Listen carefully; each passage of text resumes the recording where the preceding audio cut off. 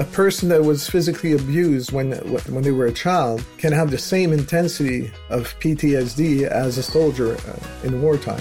It's just that the situation or the environment is different. Sometimes people will suffer from PTSD because they saw an accident or they saw a person get killed. I'm Greg Runny. And I'm Rob Reeford. And this is Mind Body Matters.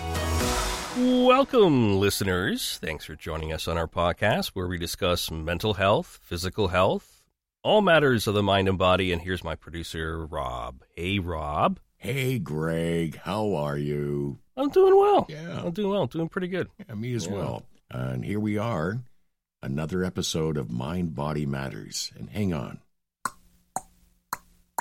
You're getting very, very sleepy. Very, very sleepy.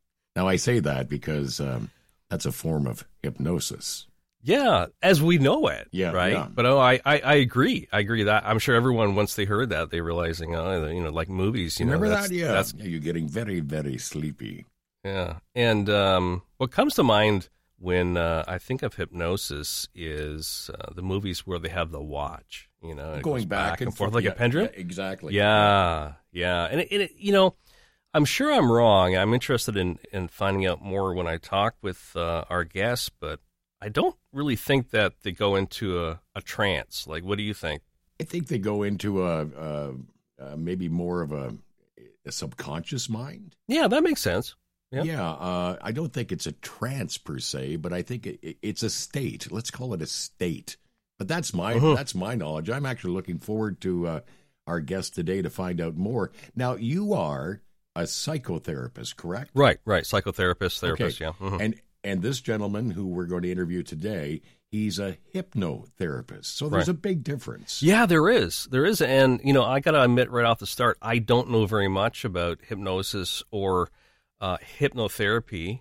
And so I'm kind of going in, not really knowing much, but also I got to say a little bit of a skeptic. So I'm quite excited about interviewing this guy. But also I was thinking about a number of months ago, you and I think that's the reason why we got on this topic, is that you and I were discussing this guy in Vegas that you saw or met, Anthony Cools, and he's a professional, I think they call him like an uncensored stage hypnotist. Oh, yes. Yeah. Very much uncensored. Okay. But he's, if my memory serves me correct, he's from out west in Canada. I believe he is from Calgary, and he did sort of like a residency in Vegas. Now, I had the opportunity to see him several times in Montreal back in the 90s. And then in the early 2000s, a buddy of mine went to Vegas together, and we saw him again. And this guy is just hilarious. And he basically takes people who have the ability to be hypnotized. That's interesting. And he has them doing really strange things on stage. And I really enjoyed his act. And again, his name is Anthony Cools. And I still believe that he is in the Vegas area. So if you ever get a chance to check it out, I would highly recommend if you're into some crazy fun, as I am. You were saying that people that can be hypnotized, are you the type of person that would go on stage with someone like him and allow him to? No. Why? No. Why? I'm there more for the entertainment value. However, that seemed to be the question when I went to see this guy in Montreal. I would talk to my friends. Are you going to get up on stage? And they went, yeah, I might do that. And they go, you, Rob? I went, no, not on your life, because this guy is really crazy. Like, this guy will make you do some of the weirdest things. And that's the whole entertainment value behind his show, is because the audience watches a group of, say, 12 to maybe 15 people doing the most asinine things on stage. Mm-hmm. And I mean really crazy stuff. So no, I saw the videos, yeah. It's pretty crazy. But yeah. Anyway, this gentleman today is also from Montreal. Yeah, his name is Pierre Benoit. Isn't that a great name? Pierre Benoit. Yeah. That's very French. Very French. Quebecois. And he speaks fluent English and he speaks fluent French. Yes, a rarity where a therapist is able to speak both English and French. But I've known him for a little while. Like I said, I don't know very much about the work that he does, but I know that he's been a therapist for like over 40 years. In his field of hypnotherapy, he's a leading expert right? And he specializes in treating military veterans who have PTSD. And a lot of the episodes recently, touch on post-traumatic stress disorder. And it's something that you and I have chatted about. This guy really is a leading expert on how hypnosis can help someone with PTSD. We had one psychiatrist that came in and talked about the use of psychedelics, but this guy, he uses hypnosis to treat, and he actually wrote a book. Always cool to have people on the show that have a book, and I read this, PTSD and Hypnosis, a bulletproof vest for the mind. Wow, that's a great title. The Bulletproof Vest for the Mind. Yeah, you can see where, he specializes and works a lot with military veterans. And an interesting thing is that his co-author, Sarah Yun Gilead, she spent 2 years in Afghanistan as a media consultant to the commander of British forces in Helmand province. Mm-hmm. And get this, she was a consultant to NATO in Afghanistan. So he co-wrote the book with someone that has had a lot of personal experience. I'm looking forward to it. He's a member, director of education, and board member of the Association of Registered Clinical Hypnotherapists. That's their college. Like, these guys are registered. I mean, they're just, no one can come out and say, hey, I'm a hypnotherapist. These guys are registered and regulated. And you doing the production on this, after we're done, I'm interested to know your take on all this. Will do. And so we'll have that chat after this interview. So here's my conversation with hypnotherapist Pierre Benoit. Pierre, thank you so much for being here. My pleasure. I know we're not going to get to all of the questions that I have, but specifically love to hear more about your work with people who have trauma and PTSD.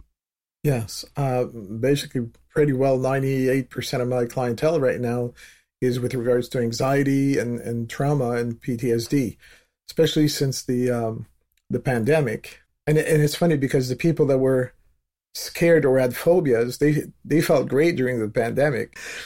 Now that the pandemic's down, now, the fear comes back out again. Kind of like aftershocks of those 2 years in the lockdown, eh? Yeah, definitely. And especially in the first year, that everybody was really scared about things. It's like people were dying. It wasn't warlike, but it was like something that we couldn't control. And people that were already insecure, well, it just increased their insecurity like 1,000-fold, because now they had something real that could kill them, and they had no control because there wasn't even a vaccine for it. It just increased their anxiety levels to major levels. Over the pandemic, I mean, that affected us in so many different ways, our emotional health and our physical health. And as I mentioned, the podcast is very much focused on the mind-body connection. What does the mind-body connection mean to you? It could be, I could kind of put it in one sentence, like whatever the psychological can't handle gets thrown into the biology. Because for the mind, it's easier to deal with a physical hurt than a psychological one. So a lot of times there's going to be a lot of symptoms coming out that don't have necessarily a apparent cause. But when you kind of dig, you find out it's just a result of a situation or an emotional situation that wasn't able to be resolved and got just stuck there. And it just kind of gets thrown into the biology, and it creates a whole bunch of somatic type of symptoms. Obviously, we're going to dive in depth about what hypnotherapy is, but in a nutshell, how does it improve our emotional and physical health, our mind and body? When I work with people, I deal with feelings. It's not about content or anything. It's really all about emotions and feelings. So a lot of times by doing that, you get to the causes a lot quicker. And it's not about knowing, because I've had clients going to psychologists and so on, like for years, but they still come to me and they feel that there's something missing or they're still stuck there. And they know everything about their problem. They know that they're not responsible, whatever, but it's still there. Like I had a lady who was sexually and physically abused when she was younger. She went to a psychologist for 8 years not every week, but, on a time period of 8 years. And then when she called me up, she was saying, it's like, her problem was like, I know everything about the situation, but when I look in the mirror, I don't like the person I see. And basically, we just kind of worked maybe 4 or 5 sessions kind of thing. And we just evacuated whatever was there. I didn't ask her about what happened or anything. I didn't even know because I work with ideomotor responses, so I don't need content. What's ideomotor responses? Basically, ideomotor responses like yes/no answers, either with the fingers or the head. So they tell me when the job's done by nodding their head, but it's always about feeling it. She wrote back to me at a point in time thanking me for my non-invasive approach. Interesting. And she said, now when I look in the mirror, I enjoy the person that I see. You mentioned psychology and psychologists. Tell us a bit of your history, how you came to this. Why hypnotherapy? Why not psychology and become a psychologist? Okay, I kind of fell into it. And I started back in 1977 as a child and family counselor. I worked on the street. I worked, in youth centers, psychiatric units, high security psychiatric units. But all along, I kept kind of reading and, taking courses and so on. And then I kind of fell into the NLP, the neuro-linguistic programming course. So I took the course. And in that course, there was a section on hypnosis. And I said, okay, so this sounds cool.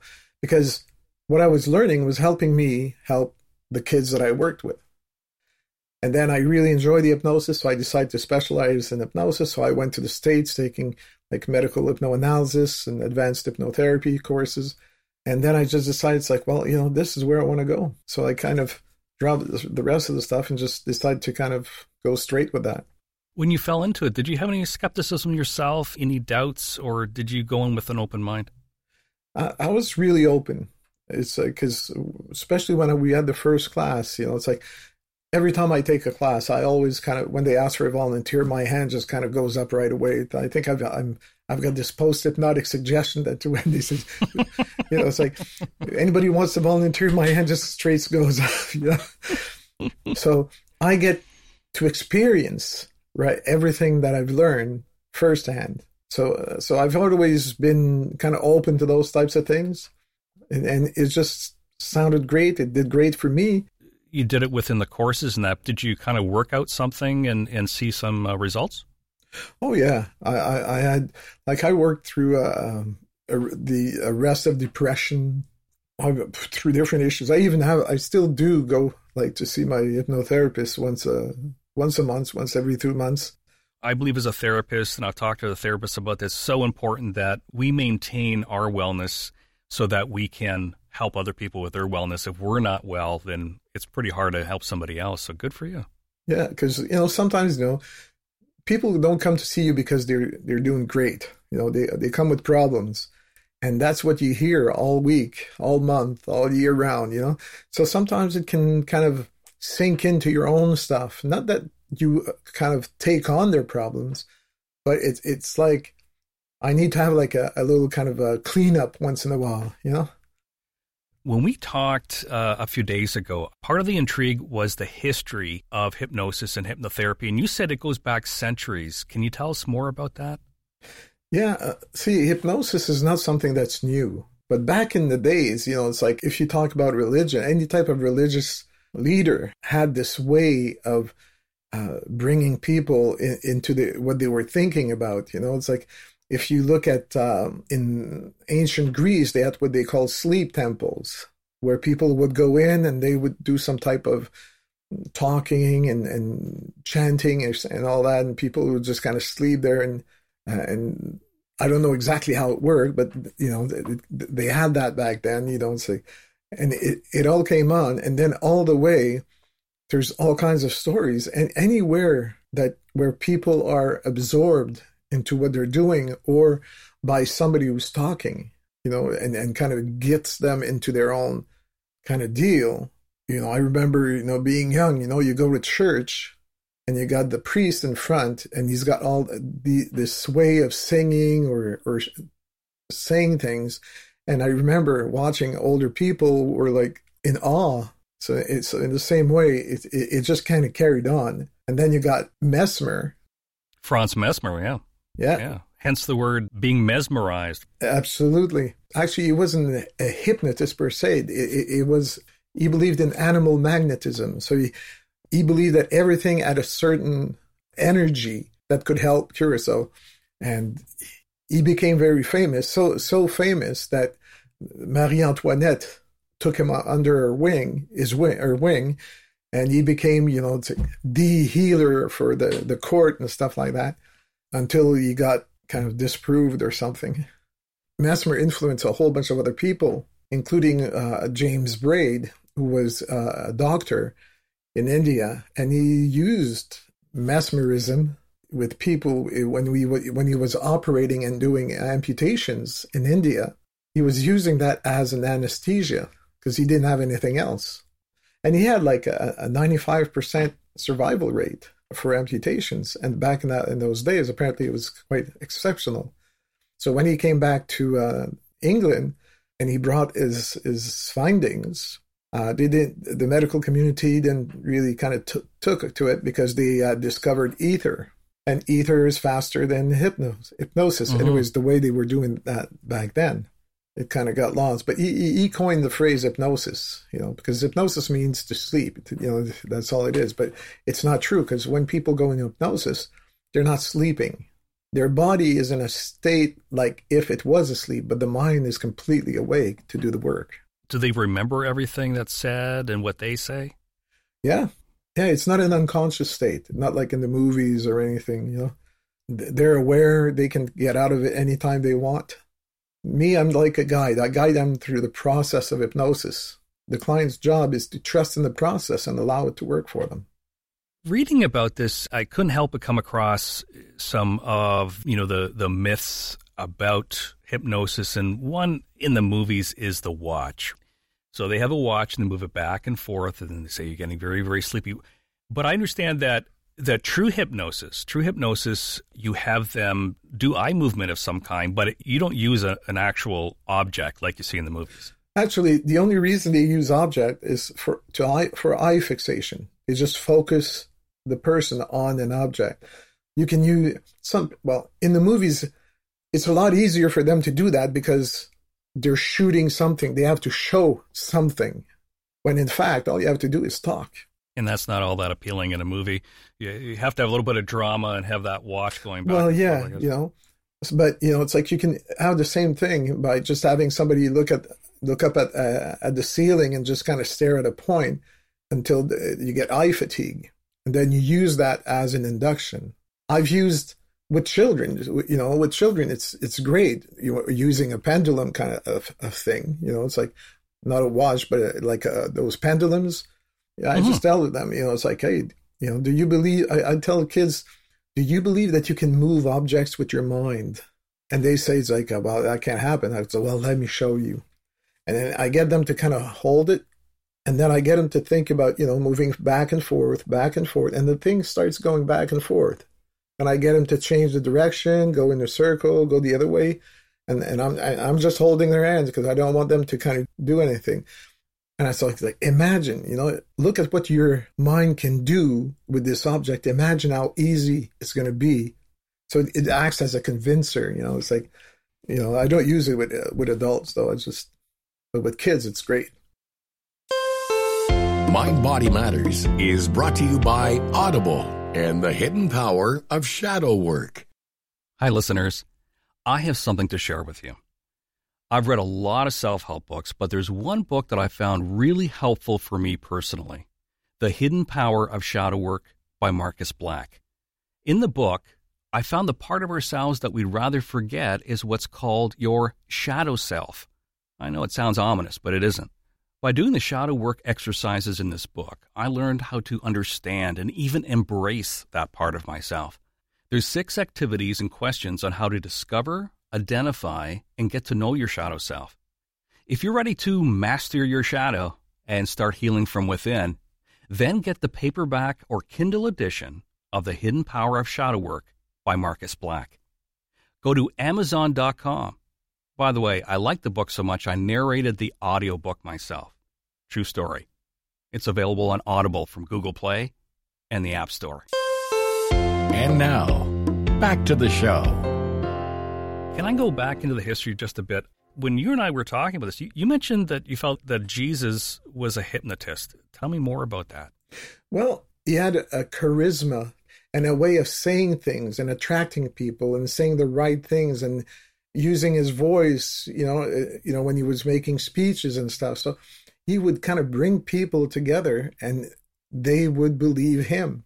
That's a kind of hypnosis. It's the same thing as preachers today. It's like those in the States, you got preachers that can fill a whole stadium, and people just kind of go wild with them. But it's like he can handle the whole crowd. So it's kind of a stage hypnosis type, but it's not necessarily something that's absolutely conscious. It's just like people call it charisma or whatever it is. If you kind of watch them, how they say things and how they work the stage and so on, well, you can see, it's like a stage hypnotist kind of thing. And, it's like with religion too, it's a lot of it is, has to do with faith.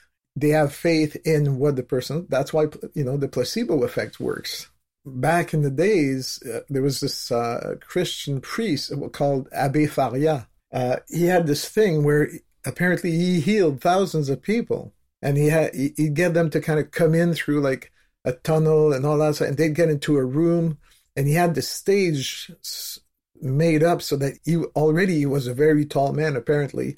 And he had the stage made up so that he looked even taller.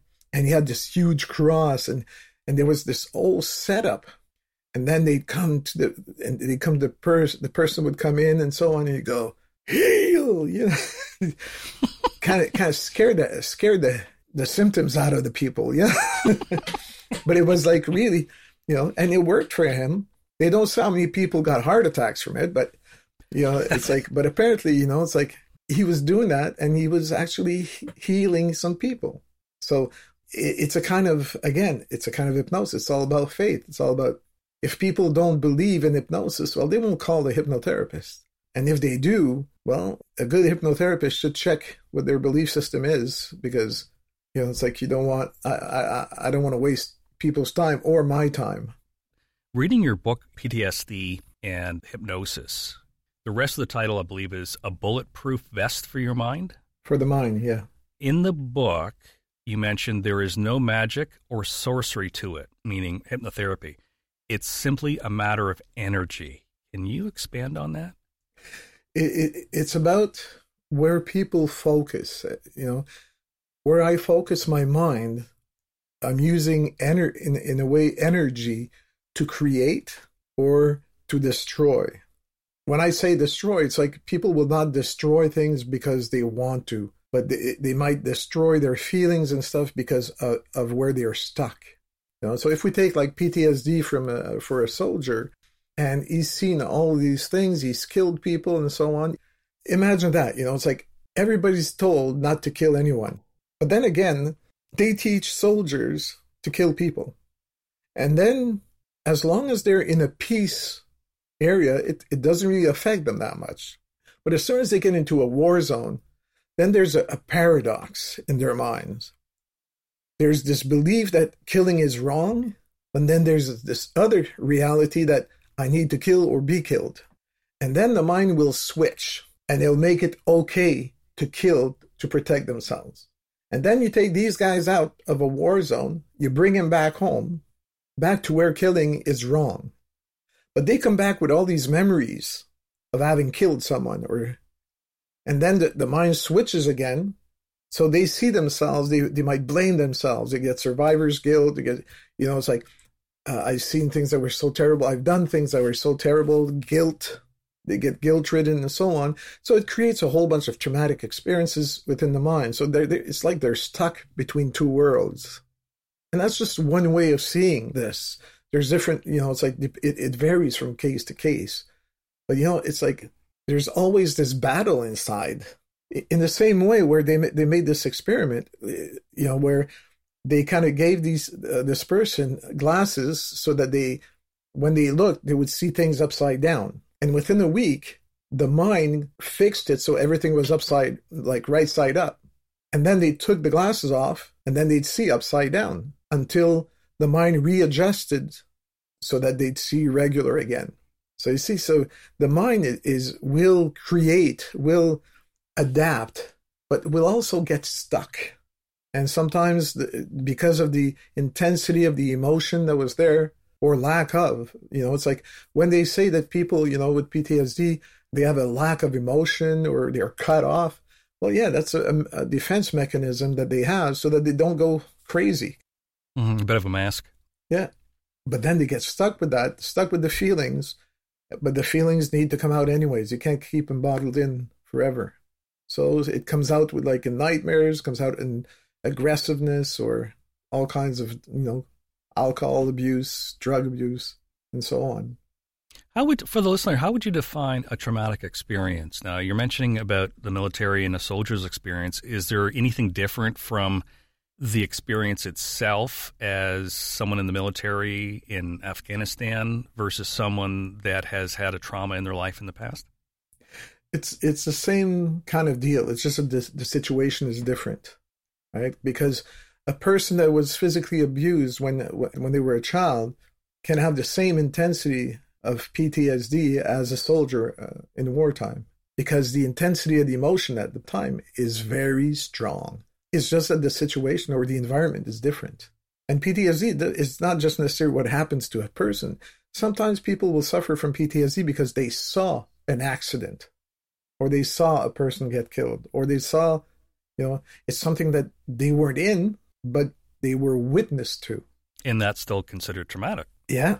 So it doesn't have to be like a wartime type of thing.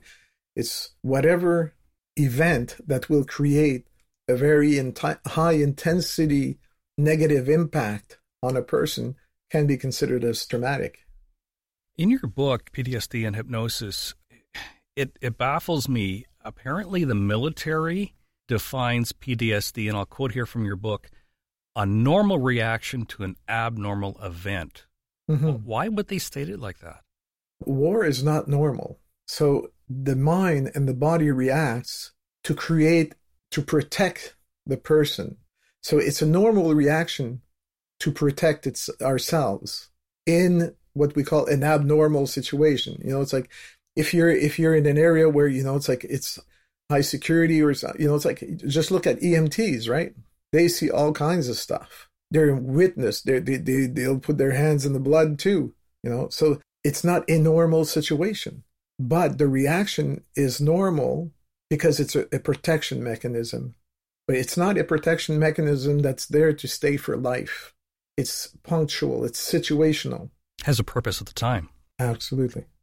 That's interesting now that you explain it more, because when I first read it, I guess I misunderstood because I found it dismissing of what PTSD. They're saying it's a normal reaction to an abnormal event. That's all it is.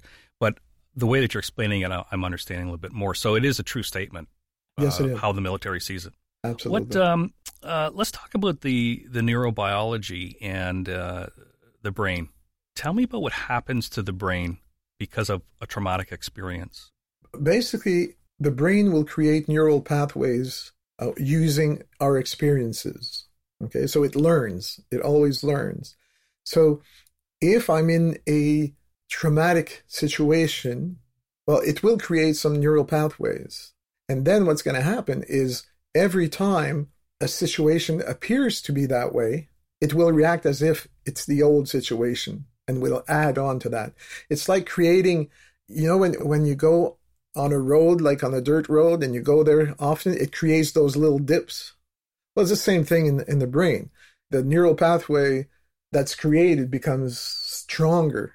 Okay, just to give you an example, you got this child in elementary school. His friends kind of put him in his locker and close the door. He stays there for about 5 minutes or so, but to him, it feels like a half hour. So they finally let him out. And the mind, in order for him not to go through that experience again, will create a fear of being enclosed in a locker. So that will create a neural pathway. Then every time he comes back to his locker, he stays, like he stops a little far back, check who's around, then kind of comes in closer when he feels safe and doesn't stay in front of his locker. You might be at an angle, so it's not It's not easy for people to push him in. So all these little adaptive behavior support or even increase this neural pathway. Maybe even reinforce it. Absolutely. That was the word I was looking for. Must be the French coming out.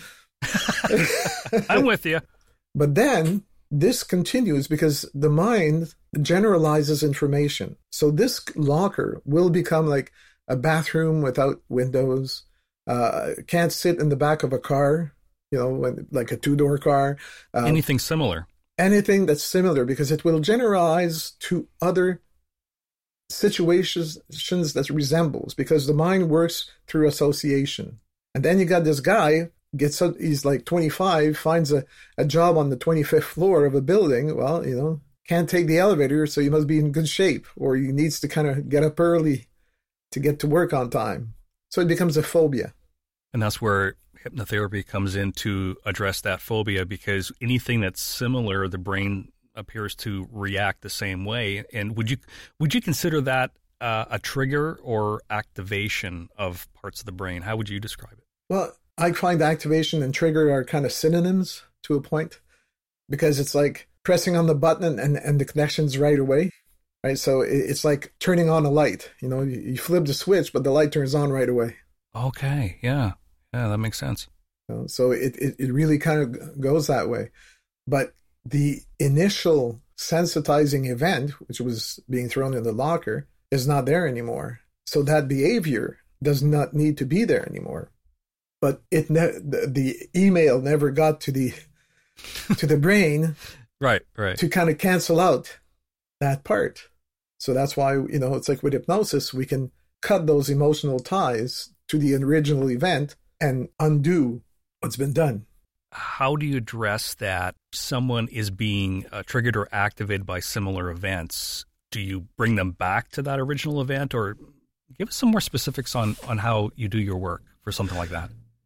Well, when dealing with traumatic events like PTSD or very high anxiety type of events, we don't want to bring them back in the event.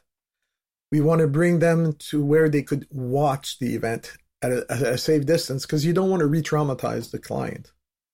I'll use what we call either a dissociation or a double dissociation technique. For example, a dissociation technique would be the person sitting in the theater watching on the screen what's happening. So he can see what's happening, but he won't feel it, right? Just observing. So, that's right.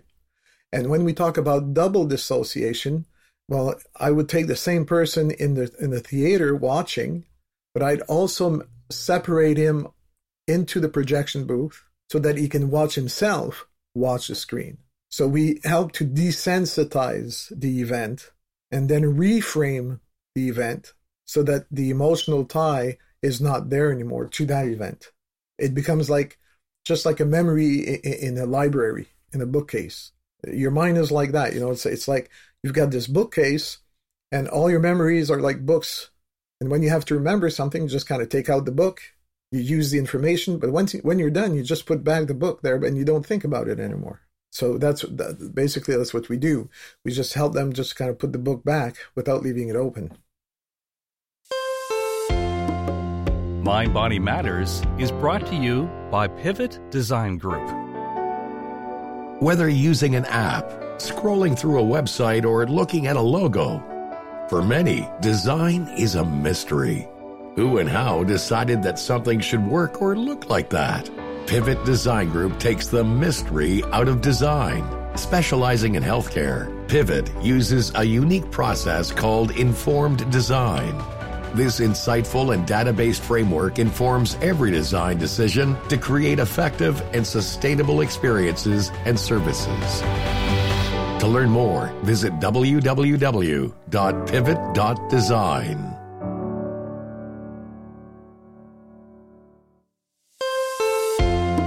And now, back to the show. If I was a soldier and I witnessed someone close to me die in combat, and it makes perfect sense to me, and I'm sure to the listener, on the process of taking them out of the direct observation. But if someone has experienced a traumatic event like that, how do you reframe it? You said that you reframe the event. How would you reframe someone's event where they saw their very close friend die? Well, what we're reframing, see, the thing is, it's not the event, it's the feeling of that person of the event. Because we can't change the history of a person, but we can help them change their perspective of that history so that it doesn't affect them today. It doesn't mean that he won't be sad, about losing his friend, but he might not need to carry on with the survivor's guilt, for example. So there will still be an emotional connection because he was a friend and he died and I was with him, but I will not feel a survivor's guilt anymore.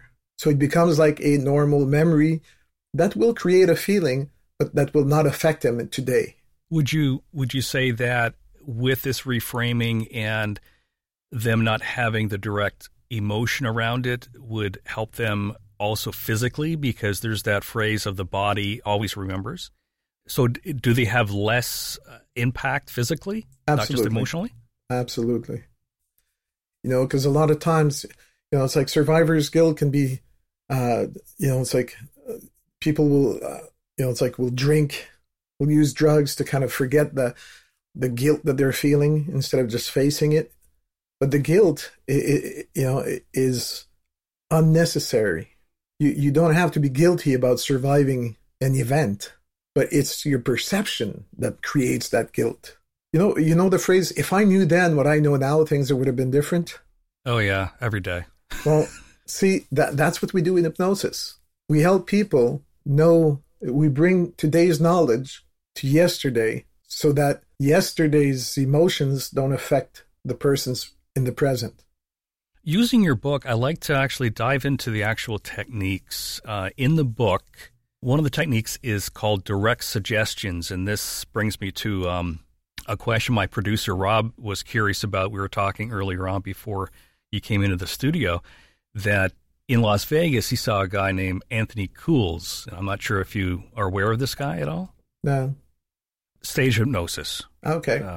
And some of the things that get people to do, I don't even want to mention on my podcast, but I can tell you that what happens is that somehow they do something to the audience member on stage to get them to forget their name or to play an imaginary instrument.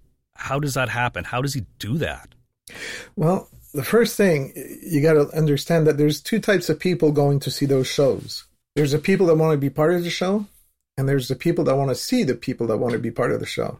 The second group rarely gets on stage. That would be me.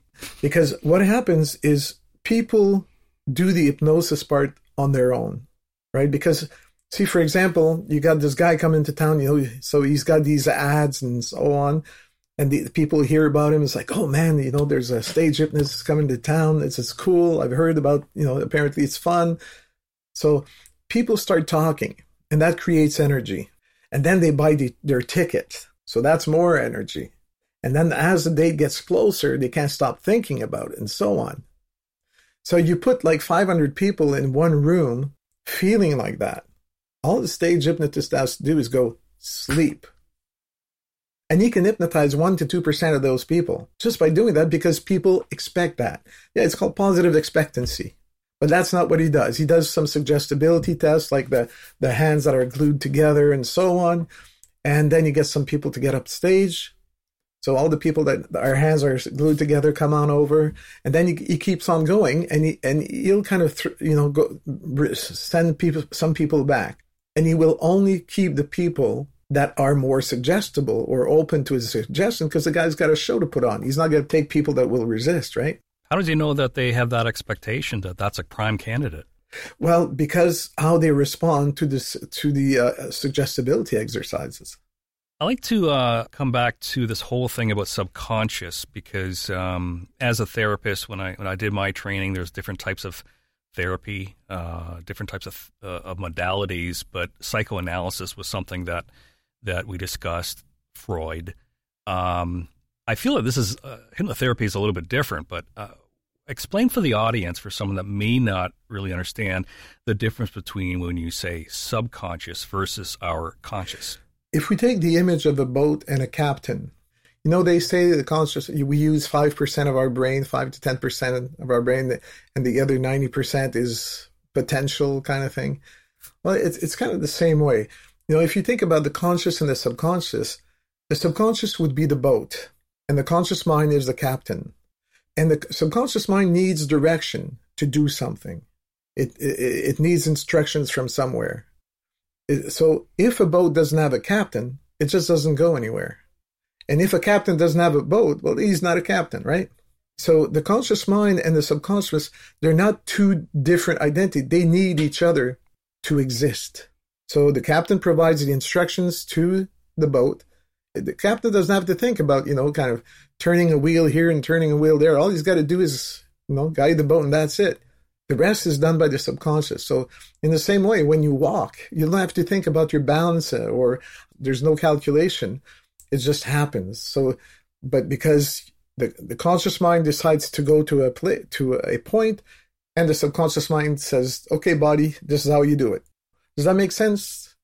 Yeah, that does. That it makes me think about sometimes when I'm driving from point A to point B, and I get to point B 2 hours later and going, what the hell just happened? I don't remember the drive. I don't remember taking that exit. Is that something similar that's happening there? Yes, that's what we call a natural state of hypnosis. It's like your conscious mind is preoccupied with thoughts or in conversation. So the subconscious mind takes on the automatic gestures, which is a driving. But if a car stops in front of you, it kind of jolts you back in, right? So that's the protective part of the subconscious, bringing back the conscious mind to take care of things. Right? So, but people go in and out of hypnosis all day long. They just don't call it that. Hypnosis is like a state of absorption. I'm absorbed by what I'm doing. For example, when you're at work and you're really busy, time flies. But a second is a second. But you can feel it like a long second or a short second. When in reality, a second is a second. In the same way, you read a good book, right? You say, okay, I'm going to stop at the next page. But you keep flipping pages because you're so absorbed by the story. That's another state of absorption. It's another natural state of hypnosis. People go in and out all the time. Have you ever, been to the fridge looking for something, and then you can't find it, and you go to your wife, it's like, hey, where is it? And then it says, it's in the door. And then you open the door again, and it's right there. So the first part is what we call a negative hallucination, not seeing something that's there, which is also an hypnotic effect. So now I can tell my wife I'm just not stupid. I was in hypnosis at the time. Absolutely, absolutely. Other techniques, age regression. This sounds really interesting. I don't know anything about it. I know in the book you also mentioned affect bridge regression too. So tell us a bit about age regression. Do you bring the person back to when they were a kid, or how does that work? Yes. The way I work is, like I say, I work with emotions. And when we talked about an affect bridge, is we follow the emotion to where it originally started. Right. So when we talk about an affect bridge, I'll say something to the effect of, well, there's a feeling inside of you that has everything to do with why you're here today. When I count down to 3, by the time I get 3, I'll snap my fingers and your subconscious mind will take you to the very first time that you felt that way. 1, 2, 3. So it can be as simple as that. Does it have to be a true memory? Not necessarily, because it's the feeling that's important. So whatever the subconscious mind provides you with is the exact thing that you need to work on because of the feeling that you followed.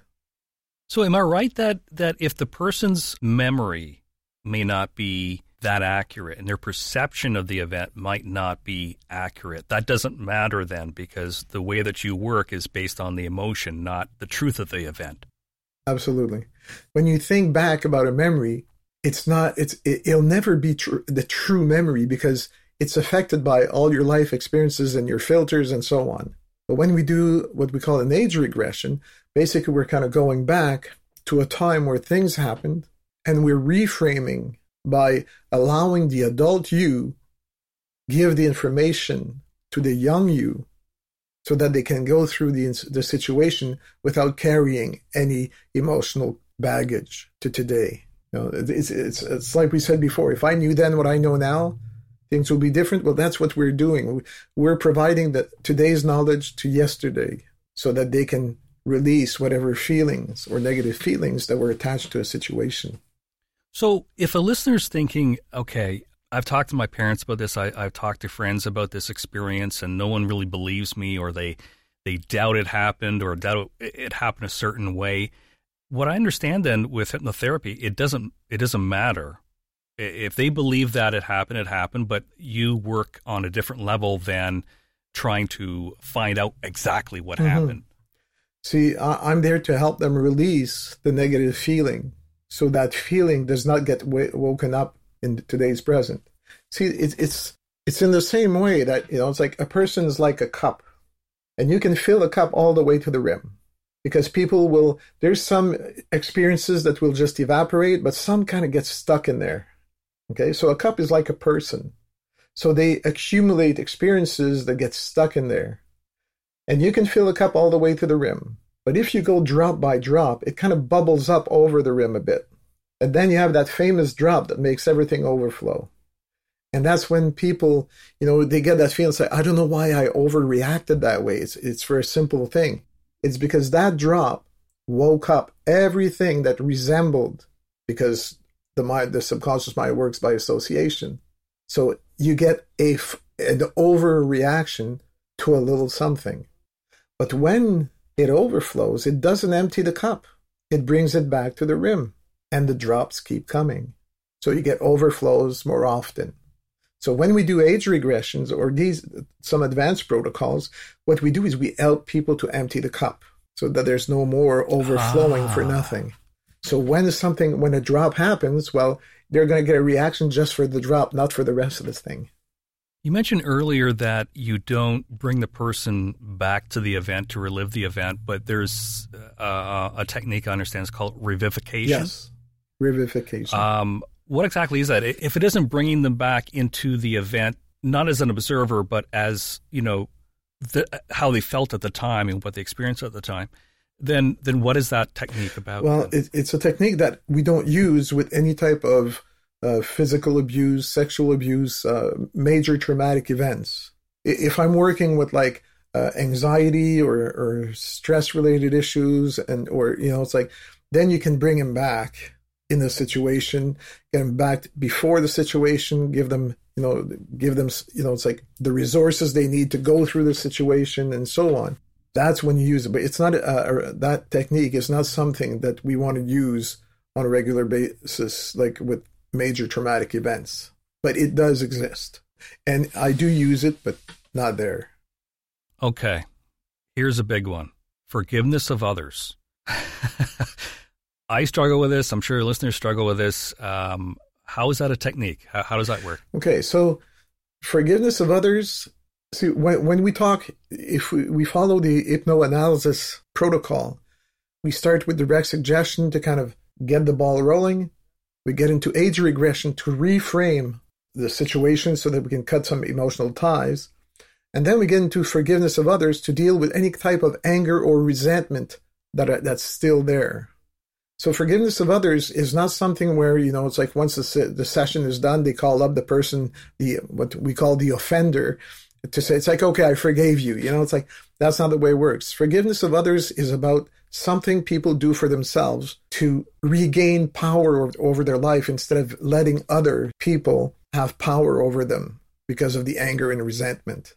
So they can liberate themselves and free themselves from the past, which leads to forgiveness of self also. Because, yes, I forgave others, but forgiveness of self deals with the emotions like guilt, shame. And we do forgiveness of self because, in a way, we allowed these others to do that to us. Even though it wasn't voluntary, but we still allowed it in a way. Right? So I need to forgive myself because I felt that way or because I allowed things. So we change the shame and the guilt part of themselves into more of a protective part, because sometimes you accept something to be done to you because it's the least worst that could happen. So we deal with that also. What do clients have an easier time with, forgiveness of others or forgiveness of self? How do you mean easier time? Easier time then, like, is it easier for them to go the process of forgiveness of others than forgiveness of self, or the other way around? From experience, I don't think there's more that like one that's harder than the other or easier than the other. A lot of times they'll find themselves, there might be resistance with regards to forgiveness of others that we need to kind of work through. But when we do forgiveness of self, they're quite surprised at what comes up because they didn't expect that to be that way. It must be a very emotional moment for clients. A lot of clients will cry, and man, it's like they'll sob. And but there's a very emotional release when that happens. Ego state therapy. We talked a bit about this, and it's also called parts therapy. This has to do with the family. Can you elaborate on that? It's about your internal family because it's not about others. So when we parts therapy or ego state, we have different parts of us that we use all through the day, right? Sometimes, there's a part of me that's a father. There's a part of me that's a husband. There's a part of me that sometimes is a little angry, so we always have we have different parts of us within us that makes our whole personality. So sometimes some of these parts can become in conflict. Like for example, it's like I want to do this, but I'm self-sabotaging. So that's kind of two parts that we can work with. So we get the two parts to come out. We negotiate with them so that they can both work together to achieve whatever goal that the client has at the point. There's the creative part of us that finds the solutions. There's a strong part of us that kind of gives us our internal strength. There's parts that are rebels. There's all kinds of names that will come out. It depends what the person comes up with.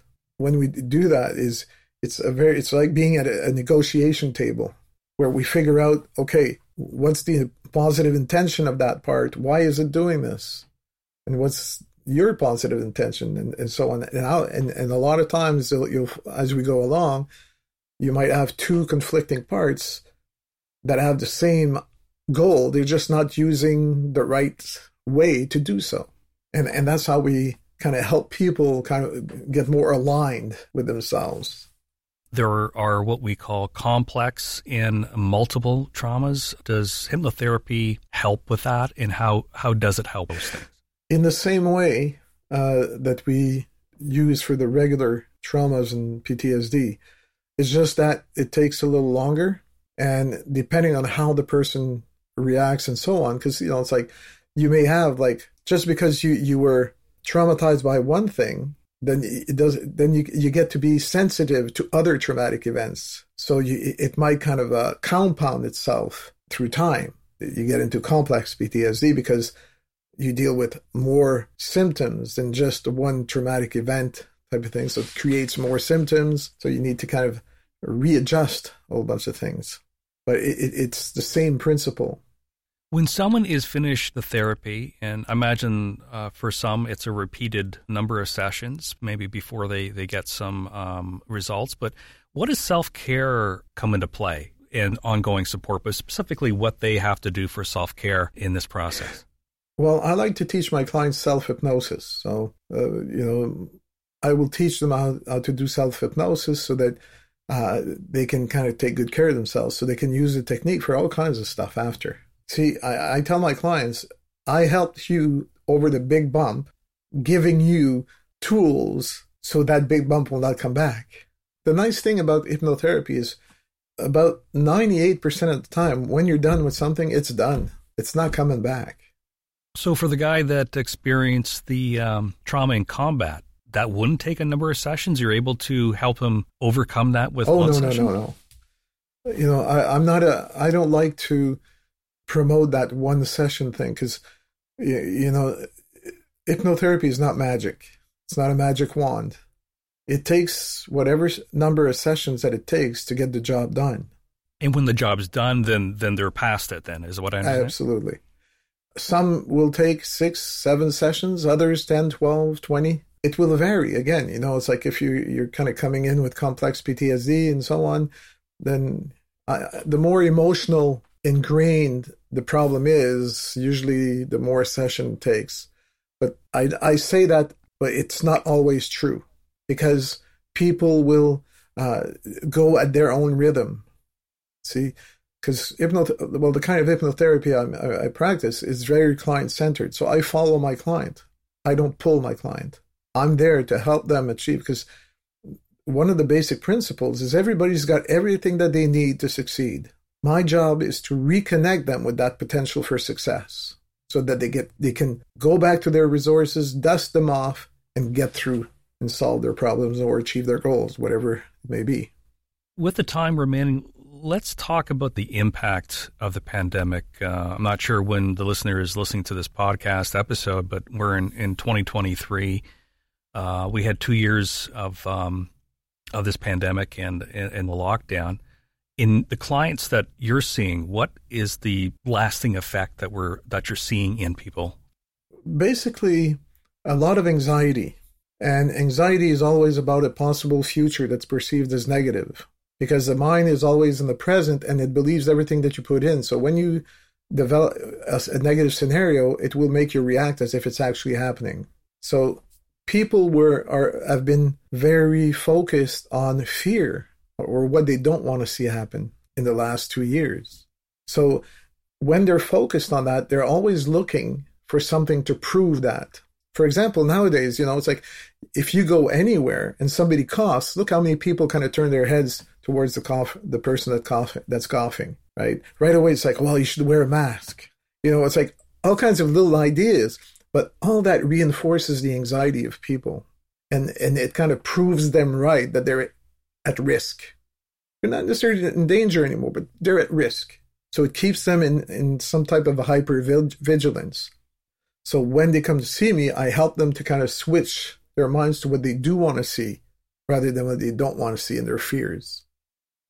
Because people are allowed to live. It doesn't mean that they forget that it's a possibility, but it's just that their mind is not focused on that all the time. So it reduces the anxiety and the stress quite a bit. But yeah, people, they've been, when you talk about a traumatic event, usually it's kind of a shorter period, very intense. But the pandemic was like people had a very intense fear for like 2 years. Heck, the people had to stay in house. We experience different levels of trauma depending on how the person emotionally responds to it and their perception of the fear and the danger. But when you have clients that talk about their fear, and something that I can relate to is social anxiety, how does hypnosis help with something like that? Well, in the same way, when I have social anxiety, is because when I think of going out, I'm thinking about all the bad things that might happen, or how uncomfortable I will be. But and usually, if you do go out, well, most of the time it doesn't happen. But because you thought about it that way, it made the chest kind of tense. You get your body all tensed up, and it's like you're gonna get all sweaty. It's like all kinds of stuff. So when in reality there's no danger. So we need to kind of help people, bring them back into the reality, in the here and now. Not basically I help people being in control of their mind rather than their mind in control of them. Do you find working with clients that we are now in a mental health crisis very often in the media that's mentioned? Do you agree with that? Absolutely, yes. And the crisis is there's not enough therapists to help the amount of people there is. Like I think in the book at the time I wrote it, there was 14,000 soldiers on a waiting list to see a therapist for PTSD. And in the meantime, they get provided with some pills or medication, which sometimes even are worse than the PTSD symptoms. There's a lack of therapists, and there's a lot of people needing help. The nice thing about hypnotherapy, it's something that's people don't have to spend years at. It's what we call like a short-term therapy. So even though you might go 20 sessions, well, you might have to go 100 sessions with a regular psychologist kind of thing. But I'm not saying that one is better than the other. I'm just saying that there's a lot of hypnotherapists, very good ones, but it's important for people to kind of do their research. I've had many clients coming from other hypnotists or hypnotherapists that couldn't handle their stuff. They sometimes they'll take a couple of weekends and they put their signs up, hypnotherapist kind of thing, but they're not equipped to deal with emotional situations or abreactions. So they get an abreaction in their chair, and it's like opening Pandora's box and letting the person out without closing it back. So I've had, over the years, I've seen a lot of clients coming to me, and I'm glad they came to me because they didn't kind of lose their, belief in hypnotherapy. And they came to me, and I just finished the job for them. And you do this online? Yes. Right? I have clients all over the world. How does this work online? Because one would think that you'd have to be in front of the client for this to work. Well, I'm in front of a client when I'm on the Zoom call, right? Yeah. I guess so. And they don't. There is nothing lost within Absolutely not. Because the thing is, it's, I talk to them, I get them, I can see the signs and so on. Because even if they'd be in my office, they're still working with their eyes closed and they're just listening to me. The nice thing is that they don't need to. It's like this morning, it's like I had a client. She's a doctor. She had just come out of surgery, so she was still in her scrubs at her office in the hospital. So it makes it easier for people to kind of, So it's the same thing as in person, I find, and it's as effective. That's great to hear. That because everything is online now, it's great to hear that hypnotherapy can be done effectively online. So a bit about your practice. If someone's listening to this and they want to know more about hypnosis and hypnotherapy, how do they contact you, and what are some resources they can look into? Well, they can.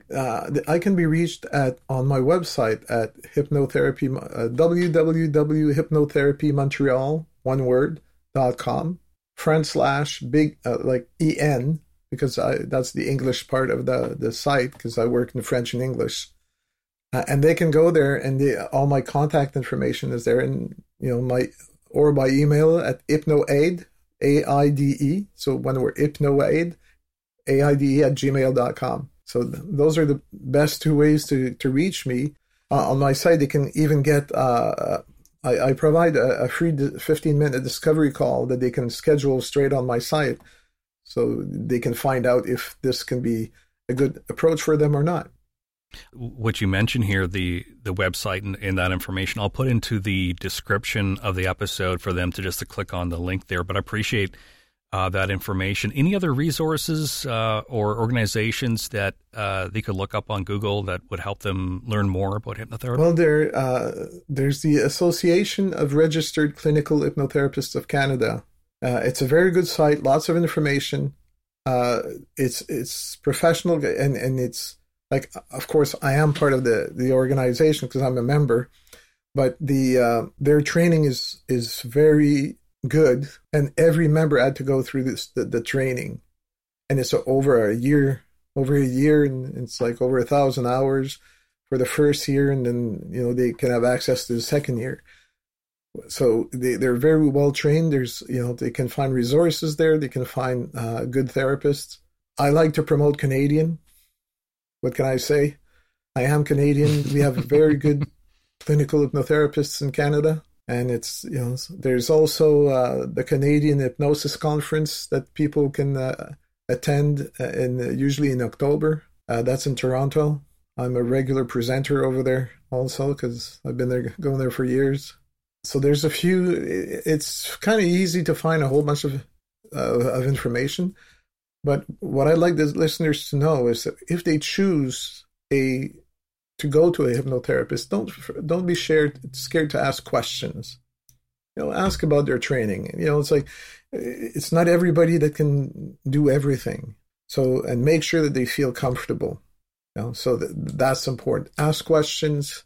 Make sure you feel comfortable, and then you decide.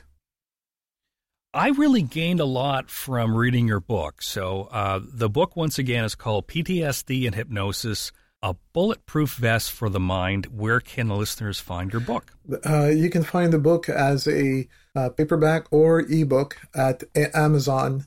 Right now, I'm kind of looking at a book. I'm almost done with that one, and it's about choosing a hypnotherapist and what hypnotherapy is and so on. It's in the works, almost done. Well, when you're finished with the book and it's published, please provide me a copy for me to read, and then we can have you come back on the show and we can talk about that book, because I do believe that most of our listeners need to know more information, and a book like that would be very helpful. This discussion was very, very helpful. As a therapist, you helped me understand the differences between psychotherapy and hypnotherapy, and you did a lot of myth busting, so I really appreciate that, and I'm sure the listeners have gained a lot from understanding what it is and what it isn't. Well, thank you for inviting me on your podcast. It's been very pleasurable. Thanks very, very much for being here. Take care. You too.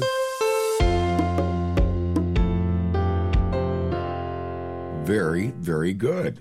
Pierre Benoit, hypnotherapist. Yeah, that was actually a lot different than I thought it was going to be, because, like I said, going in, I was a bit of a skeptic, and coming out, I get it. I understand it. You're getting it? Yeah. And I noticed, I think you were a little hesitant about hypnotherapy because you're a psychotherapist, right? Yeah, I think that's part of it, that, what I'm trained in is much different than how he addresses it. But him, like when he explained it, I got it. What I was a little curious about, and I think I did ask him, is that, so like, do you bring them, we're talking about when he's treating PTSD, does he bring them back to the event? Because I know from training that that is extremely dangerous, to bring the person back, because they can get easily activated or triggered. So there are parallels between psychotherapy and hypnotherapy then? Yeah, there are parallels. It's just that the way that we treat PTSD is different. And, he did enlighten me as to, here's yet another way. As I mentioned at the beginning of the show, we talked with the psychiatrist who uses psychedelics. Pierre uses hypnosis. And really, I feel that any way to help military veterans or anybody. Yeah. I think where it was difficult for me, and I asked him about it, is this whole thing of observing. Yes. So he agrees that we don't bring the person back to the event or like back to combat. You help them observe. Yeah. And what we call dissociate. Yeah. So it's in a dissociation. They're not emotionally connected. They're not going to get emotionally activated and triggered by the event, because he puts them in an observational point of view. Yes, I gathered that. One of my takeaways, and I'm hearing this, it's becoming a common theme here, Greg, on the show, but the world right now, the world is filled with anxiety. We are in, you had mentioned when you were talking to Pierre there, that we're in a crisis state right now. We really are. It's every time I turn my head, I'm a witness to what's going on in the world, and I feel it in myself. You had mentioned in the interview that you have problems with anxiety as well. Oh, for sure. And what's interesting, he was mentioning how the amount of anxiety and fear that we've had since the lockdown. Now, fear, false evidence appearing real. Yeah, and also what occurred to me. Is that fear can lead to phobia. That I knew a bit about, that hypnosis works for phobias, but he talked about addressing phobias, and he feels that we may have a bit of a phobia or intense fear since the lockdown. And I was thinking, I think I do have a bit of a phobia. I mean, anytime I'm in public. And too close to people. Okay, let's bring. You just recently saw Blue Rodeo in Toronto, right? And right, large crowd. You were telling me about how you were feeling while watching that concert. Like years ago, you didn't mind being around a lot of people. Never thought about being that close, sitting side by side with somebody. But now, did I have anxiety? Yeah. Was it fear? I don't know if it was actually fear, but I was well aware that I'm very close to people here, and this is very unusual, right? And so then I think that what could develop is a phobia of going out and being around people, being around crowds. Let's face it, for 2 years, my friend, we were locked indoors. and we didn't have the chance to get out. And this is what we were being taught for over 2 years is during lockdown. Then all of a sudden the gates open up and it's go out and do whatever you want. It's like, well, this doesn't feel right, you know? Mm-hmm. Yeah, I'm sure that he's done a lot of work with people that still have a lot of fear and anxiety from the from the lockdown. It's interesting how a lot of these episodes we're talking about PTSD, and I'm really glad that topic is coming up because coming up on the podcast here, right, is I'm looking forward to this one because it's dear to my heart too. Because as I had mentioned, my father. He has since passed, but he was a World War II veteran, and not that he had many stories about stuff that happened in the war. He had a few, but there is definitely some PTSD happening there. Was he ever diagnosed? No. But looking back on it, you feel that your father may have had that. Looking back and just the way I was raised, and I'm not saying my father was an angry man, but occasionally he would, lash out, and I go, where is that coming from? And I'm just thinking it was some of his upbringing. But getting back to what I was going to say, we've got a guest coming up on the show who's not a World War II veteran, but a Vietnam veteran. Yeah, he did 2 tours of Vietnam. And that's coming up in one of our future shows. I believe perhaps our next podcast, if I'm... It could very well be, yeah. I think that depending on our scheduling, he's in Alabama, and so if we can kind of coordinate and I want you involved in this one. I mean, I think listeners might be getting sick of hearing me interview people, but I want you involved in this because, I mean, you're my co-host, not just the producer, but also I like to hear your take on military experience because of your father. You shared some things with me. I'd like to share some experiences about my grandfather, who was a World War II veteran. Yes. Don't know if he had PTSD, but I think the common thread here is that a lot of these guys that came back may have had post-traumatic stress from the war, but commonly they didn't talk about it. I bet your father didn't openly talk about it. No, you're right. I remember later in life, I made it my mission to find out more, and I actually sat down on camera and interviewed my father about the war. Right, I watched those. It wasn't something that around the dinner table we would always talk about it. It wasn't something like that. Mm-hmm. You'd have to dig to get it out of my father. Yeah. Watching some, doing a bit of research already for the interview with Steve Cox, the Vietnam veteran, that it was up until Vietnam where they didn't quite understand what post-traumatic stress disorder was. And it was Vietnam and the amount of vets that came back that eventually they did put it into the diagnostic manuals for psychiatrists as a true disorder, and now they're talking about rewording it, and we'll talk more about that, about post-traumatic stress injury. Right, so this is a really fascinating topic, and I'm glad that Pierre shared his experience about how he treats it, and it sounds like he's very successful with it. So yeah, I'm looking forward to talking more about this subject as we go along. Well, wrapping up here, thanks to our listeners who are Patreon backers. If you would like to help us out, it's a couple bucks a month to keep the podcast going, Rob, right? Just a couple of bucks a month. It's a mere coffee. Yes, yeah. For the cost of a coffee, you can help us keep this going. And also, when you're a Patreon member too, there's benefits, perks, right? Perks. We give you perks. We give you something for the few bucks a month, and we provide you the opportunity to see and listen to our podcast prior to when we post it. And I say watch because we do now have the podcast on YouTube, but thank God they're not looking at our old faces. No, exactly. It's. I used to say, we don't want to scare the children. No, people used to say, "Oh, geez, Reef, you got a face built for radio." And I go, "Yes, radio is such a visual medium, isn't it?" But anyway, here we are. Another thing, too, if people want to get a hold of us and maybe suggest some ideas for some upcoming shows, how would they go about doing that? Go to the website. Okay. Right. mb-matters.com and just click on Contact Us. Maybe in the future we'll have maybe Discord or another app. But yeah, I love to hear from listeners. And if you have some comments about the show, some things that you'd like to add, questions you want us to ask, mb-matters.com. Send them away. Yeah, where years ago in radio we used to say, send in your letters, right? Send in your letters. Snail mail. Snail mail. But now it's immediate. You can write an email quickly and hopefully get an answer quickly. But we want to thank everyone for joining us this week. Yes, I did say that we're going to wrap up, so we should do this. Just one note about Patreon. The link to go to for Patreon is patreon.com/MindBodyMatters. Well, Mind Body Matters is a great media podcast and produced by Reeford Communications. And we're going to have another episode very soon. But meanwhile, be kind to yourself.